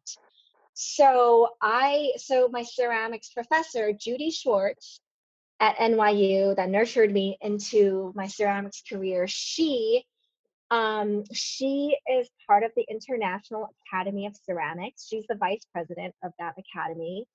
And during the pandemic, I think actually this was birthed before the pandemic, but during the pandemic, I was brought in to help her with this vision of this website, this new platform called Ceramic World Destinations, which is under the International Academy of Ceramics. And it's kind of like a database for all ceramic things to live on. So it's like a map with points where, if you're a ceramic artist and you want to find out where all the residencies are around the world, you can just click the drop down filter, click residencies, and voila, you've Oh, got a whole list of residencies you can apply to. All that information is at your fingertips. And so, like, when Judy told me about this project she's working on, I was like, I would really love to help you with that. And like, I guess that's when my design background kicked in. And so, I was helping her with her web designer when we were developing this platform. I was testing it wow. also with her. And I'm like, okay, oh, we should have this here. This is going to be, this looks like this is going to be a great tool. And, I'm so happy that she, had this idea. And I'm so happy that she also brought me in now for us to kind of bring the ceramic art world into the 21st century online.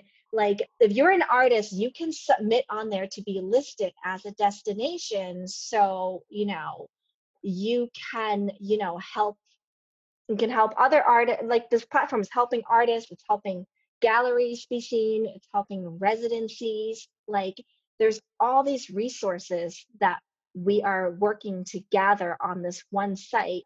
Because in the beginning, when I first started working in clay again, after I took the hiatus, I'm like, where am I going to find a ceramic studio? Like, I Yeah, know there's Google and stuff, but it's really helpful to have this vetted database that, any artist can go on as a resource. that's, I mean, is it So already up or are you it's still? already up. We launched earlier this year in Oh, spring. So it's already up, but the database is continually building. So if anyone who's listening out there who owns a gallery that shows ceramics, or you're an artist that makes ceramics and you want to be listed on there, you can, I'll give you all the information so you can yeah, list it on your show notes. So artists, like gallery owners, experts, museums, anyone who wants to be listed, you can submit yourself on there. And I'm the administrator on the back end, making sure all this information is correct. And then I post it onto the database. So so I'm so awesome. excited to be Yeah, able to, I mean, especially in this world, like in the pandemic world where you can't travel, like this is kind of nice place to kind of like, oh, if you just want to look at ceramic art from this one country, you can go on here and just find out where are the galleries. And then you could be put in, then you can access their website, or if they have an Instagram, then you can, there's just more ways yeah. for ceramics to connect within each other around the globe. And that's so awesome, because I started Jaws Curator 12 years ago. And I feel like when I started, and maybe it was just my viewpoint, but it seemed like I've always loved ceramics. I've always been sort of obsessed. Probably because I don't know how to do it. And it just seemed like this magic mystery to me. And when I started, it felt like ceramics were sort of in this weird folk craft category. And it seems like in the last 10 years, suddenly you're seeing amazing ceramic work in the white walled galleries and in the museums. And it's not just relegated to craft, it's become quote unquote fine art. And Yeah. yeah, is that just me or is that true? It's true. I mean, I feel like that's also what I'm trying to get into too. I think the frustration for me is that like ceramics sometimes is seen as a folk thing and it's not part of the fine art world. And it's Right. like, why can't sculptures be sold at the same level as a painting Yeah. would? Like, I just Yes. feel like that's a disconnect. But we're slow. I feel like the art world is slowly moving towards that way.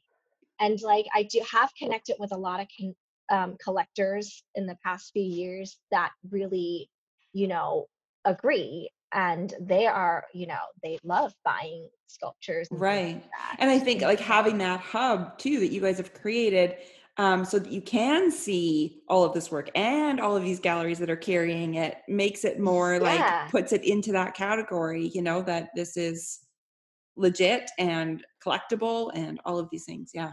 totally. I mean, it's also for anyone who just loves ceramics. If you're Yeah. traveling to a city, you can go onto this database, and just find out, oh, what can I see while Yeah. I'm in this country, which is going to be so awesome Good for if we you. when we That is start traveling again. amazing. And isn't it cool to when like years later you get to work with a teacher that you loved so much in a different Yes, capacity, Totally. Yeah. It's just, I can't even. When I'm I so moved back excited to about my it. when I moved back to my hometown, one of the first people I ran into was my old drama teacher, and Mrs. Bevan, and I've done a bunch of projects with her and stuff now that I've been back in town. Her name's Linda, and she's like, "Can you please like?"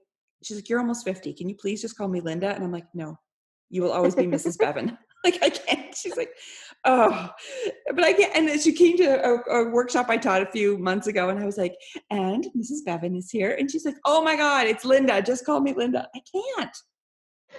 She's my teacher. She's Mrs. Bevan.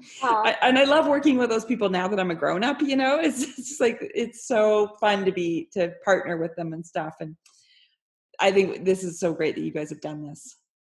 Thank you. Yeah. So everyone out there, you can help out. It's a I love collaborative it. effort for everyone around the world. That's the best part. Yeah, I love it. And I've interviewed so many ceramic artists on this podcast because of me being obsessed. Ooh, So yes, I do not so have a kiln. I'm just working with my little air dry clay right now, but the dream is to one day have a that's kiln. right. We did Yeah. email each other about this. I'm really, really hoping that you will be able to fulfill that. I know, me too. Dream Oh of yeah, did we yours. message about my 100-year-old house? Did I tell you that? Yeah. Yes, I'm a little nervous we might burn it down.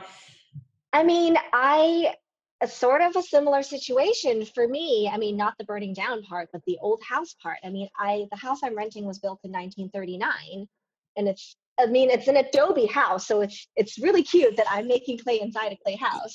So I don't have to worry about burning anything down because the house is very sturdy. But like, because it's an older house, I only get a certain amount of amps wired in from the outside. So I Right. gotta like make sure that, I have all my energy usage in the house evened out in a certain way. Oh my God. So it's fine now. I believe I can run my blender while the kiln is working. So I've got that down. Like many trial and errors like later after I realized, oh, you have to do math with electricity, with voltage. Yes, I've learned a lot of things I've learned. Oh, that's why we had to take math in high school. I get it. Yeah, now. so you gotta balance that out. So okay, well, should we wrap things up with a not so speedy speed round? oh yes.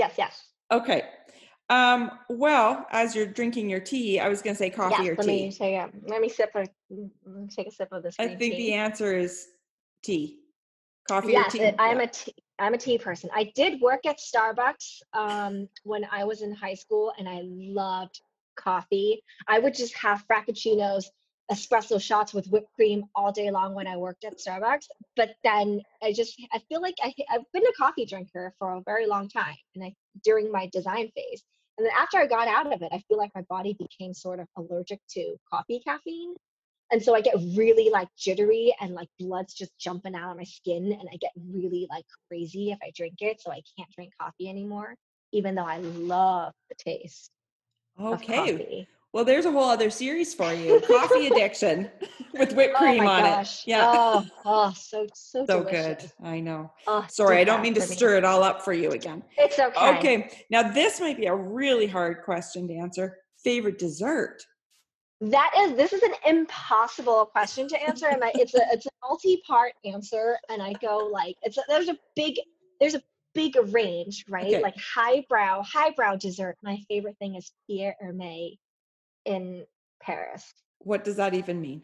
It's their I can't speak French, obviously. It's their macarons are my favorite. Yeah. So Pierre Hermé is this French pastry chef, and his macarons are my favorite. I mean, La Durée also comes in a close second, but my favorite is Pierre Hermé macarons. If Do you I have want a to go flavor really fancy. Do you have a flavor that's your favorite? Oh yes, so my favorite flavor from them is something called Isfan, which is a lychee rose. Ooh. It is so delicious. I know rose can be kind of like, ooh, tastes like perfume sometimes, but rose and lychee together is so delicious. Wow. That sounds amazing. And their chocolate passion fruit is also very delicious. So Okay. those are my top favorites for that. Okay, what's your lowbrow? Oreos? My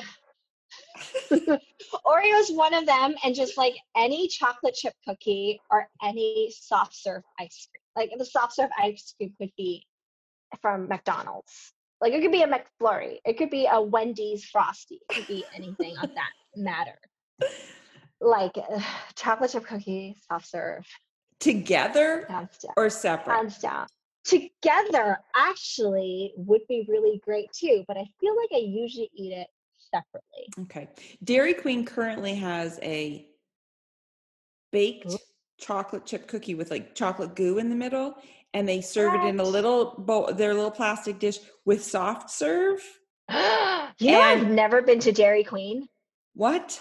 Which is so crazy. I don't know why I've never been to a Dairy Queen before, but like I feel like that needs to happen in the next month. Yeah, and you need to get the baked cookie with the thing, because it's your two loves all together. Oh my god.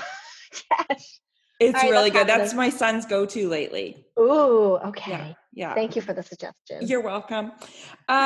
Okay, I figured with your fashion thing, and now that I know about your school uniforms and then being able to come to California, favorite piece of clothing you've ever owned? And it could be something from childhood. It might be something from childhood. I don't know. But was there like oh my gosh. Well, my child I have a couple. I guess I'll say the one from my adulthood and childhood. Okay. But childhood, I had a bunch of really colorful like sweaters, and I had the sweater set from Benetton. Yes. It's a knit sweater and knit skirt set, and it's like bright yellow with like, it looks like ice cream scoops, but they're just like spheres of color circle shapes woven into it. Oh boy. Into sort of like a rainbow. It's just like this multicolored thing. And I remember being in the store, and like when my mom was like, okay, we'll get this for you, I was like on the table at the counter, just like hugging the sweater set. And I'm like, I love this sweater set. And it's like, it's multicolored. And I'm like, I wish I still have this, but it's long gone now. But was that in Hong Kong or in California? That was in Hong Kong. Yeah. That was in Hong Kong. Oh my God. I wish you still had it too.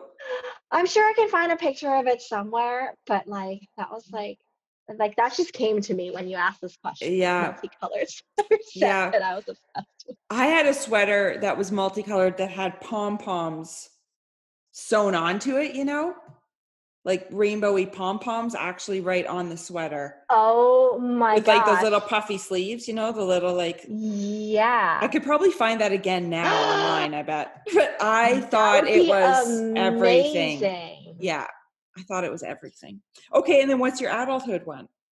Adulthood are these white Vans high top sneakers. Yeah. And I had to recently throw them away because they were so disgusting. I wore them like I forgot how many years I had these sneakers, but like the last year or two, like it's the skate high slim zip model, which I don't really think they make them they don't really make them in the white leather anymore. That's why I like kept them for so long. So the zipper doesn't even pull up anymore. They just keep like, they're like flared open in the back. And like, they're so destroyed, like, because I wear them every day, and there are cracks everywhere. The sole has a hole in it. It was wearing out. And it just got to a point where I'm like, these shoes need to go. Like, they don't even protect my feet. So I threw them away, I think, last year. And then now I have a new pair. So like similar ones? They don't make the same ones anymore, but Vans makes like, I swear this is not a plug for Vans at all. So this is like, I just love Vans sneakers. So they don't make the slim zip up. Oh, I'm sorry. Is this my phone that's ringing? Oh, I thought I turned it on silent. I'm so sorry. That's okay. And Google is telling me call from scam. Like Google already knew this was scam. And it's still ringing, and I'm on Do Not Disturb. So I don't know. Come on, Google. Yeah. I'm sorry. Google, if you're making more Pixel phones, please make the new one not interrupt my podcast. Anyway, sorry. I keep putting brands into your podcast. I really don't mean to. But I guess that's we'll get extra money, maybe. Yeah. A lot of my work is about kind of this, about capitalism too. So it's totally fine. Well, there. Anyway. Now you can fill some vans with ice cream with a shot of espresso Yes. from Starbucks on the side. We can get this whole thing paid for in a heartbeat. Yes, totally. Okay, I have 2 more questions. One, do you listen to anything while you work? Oh, yes. What do you Yes, listen to? yes, Music or yes. podcasts or what? Everything. Music and podcasts. I bounce back and forth Okay. from these 2 things. And do you have a music Specific? can your music have words in it, or do you just like do you like no lyrics so that you can concentrate, or? You know what? It's really funny. Like I go through phases. Like now that you talk about music with words and music without words, like I definitely love music with words. Like I'm a big pop music. I love pop music. I love indie rock. And no, like I love Taylor Swift. Like there would be days where I'm just blasting Taylor Swift on repeat in my studio. No shame. I mean, I'm kind of worried about, my neighbors thinking I'm crazy. but that does happen. Or like, sometimes it might be like the Beatles channel and all I'm listening to the Beatles, or all I'm listening to is David Bowie. I feel like or all I'm listening to is like, like just one specific artist, and it's just that all day long. And then I would hit that wall where I'm like, okay, this is enough. Like for example, like I also love Badfinger, so I would just have like Badfinger on repeat, and then it gets to the point I'm like, this is too much emotionally. Like I gotta switch it up.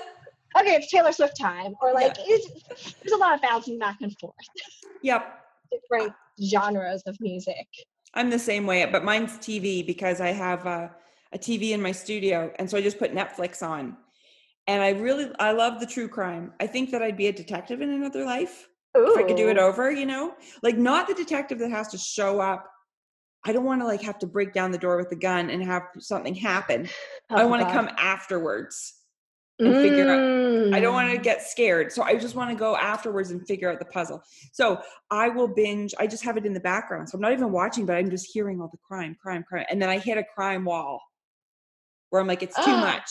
Can't take any more of the crime. And then I put on like Blockers or like Booksmart or like some ridiculous teen movie. Mean Girls, that has a good soundtrack and it's just teen hijinks, and then everything's okay again. Interesting. So did you binge like all of CSI or something at the time? No, I like Dateline, like 48 Hours, 2020. Those are my my go-tos. Yeah. Jacqueline, I'm a very complex individual. I love it. I love finding all this about you. I know. Oh God. Okay. Final question. Yes. Will you or won't you go to Voodoo Donuts while you're in Portland? Hello. That is on my list of things to do in the next few days. You have no idea how many years I have bookmarked Voodoo Donuts on my map. Right? It's like, and then you can just be like, look, it's research. I'm just taking photographs, and like, I have to eat it just so that I understand, so that when I make my art, I fully understand the experience. Yes. I mean, I think I am like a little scared to go because of the, I'm like, am I going to buy, how many donuts am I going to buy? Like that is the question. Right. The other place to go is Blue Star Donuts. Oh, yes. It's really good too. I think that's also bookmarked on yeah. Maybe, yeah. Those are my 2 favorite. And I'm sure Portland people are listening going, no, you've got to go to wherever. But those are the 2 I know and that I've been to. And they're both very, very good. But you have to go in the morning because like. I know. I'm going to have to maybe this is what I do tomorrow morning. Yes. Go set up your show today. Yeah, and then tomorrow morning I'll reward myself. Yeah, there you go. Yeah. And there's also salt and straw ice cream. Oh, yes. Which I still have not been, so I'm like, okay, these are the spots I have to hit. Oh my God, it's so good. Lisa Golightly is a painter based in Portland, and I went to visit her years ago for a show or I don't know what, and she took me there. So you've been freaking there. good. But I didn't get Gosh. the big fancy one that they had at the time was bone marrow ice cream. Ooh, And I that's was like, very strange, but weird. interesting. Yeah. And then there's like, they have, especially right now, actually, at Halloween, I bet they'll have some really weird ones. Oh, I'm Like very blood, excited. something like there's going to be something weird. But I just got like, chocolate caramel brownie salted something explosion, and it was freaking delicious. So yes, pace yourself. We don't want you in a sugar coma. Oh gosh, I'm like a little nervous about that. My stomach is gonna be like screaming for help. I know. You're just gonna have to. You're gonna have to have a little self-control. I'll send you the Facebook group. Oh my gosh, you can go watch the video. No, I'm serious. You need to send me the Facebook group because I feel like I need to join. I really need to join that. I will. I'm glad you told me about it because I've been reading books about like emotional eating and stuff, and none of that stuff. Same. I was Googling emotional eating. I was like looking at all the stuff, and like nothing was striking a chord with me. And then I found this group, and I was like, I watched like 2 or 3 videos, and both of them were like, oh, these like moments of like, of course. Anyway, I'll send it to you. Oh my God, okay, that's all the things. You need to go. I've had you for almost 2 hours. We almost. I was looking to set the record. I guess we came really close to it, so my dream did come true. Yeah, but you have to go and set up your show. Yes. So you have to go, and Skylar probably needs a pee break. She definitely does. I didn't take her to the park today either, so that's gonna happen. Okay, you better go do that. Good luck with the show. This episode it'll be a week old by then, but I'm going to assume that the opening is a roaring success. And yes, and we'll put everything in the show notes so that even if people aren't in Portland, they can go and buy all of your amazing work and see what you've been up to. Amazing. Thank you so much, Danielle. This is like oh my God, you have no idea. You made my dream come true by talking to you today on this podcast. My first podcast ever. I'm so glad that we finally did it. And I finally realized that I actually hadn't asked you. Sometimes I think people are like so cool and fancy that I'm like, oh, they'll be too busy to be on the podcast. So then I just don't even ask. And then people are like, I would love to come on the podcast. And so you were one of those people. So I'm so glad we finally did it. And I'm so glad I know all the behind the scenes. Thank you. I'm so happy to be able to tell everyone. And just so you know, I am not cool and fancy. If people listen to this and they want to DM me and ask me some questions, go ahead. Like, awesome. That is awesome. Reach out. All right. Well, good luck with everything. And I will see you on Instagram very soon, I'm sure.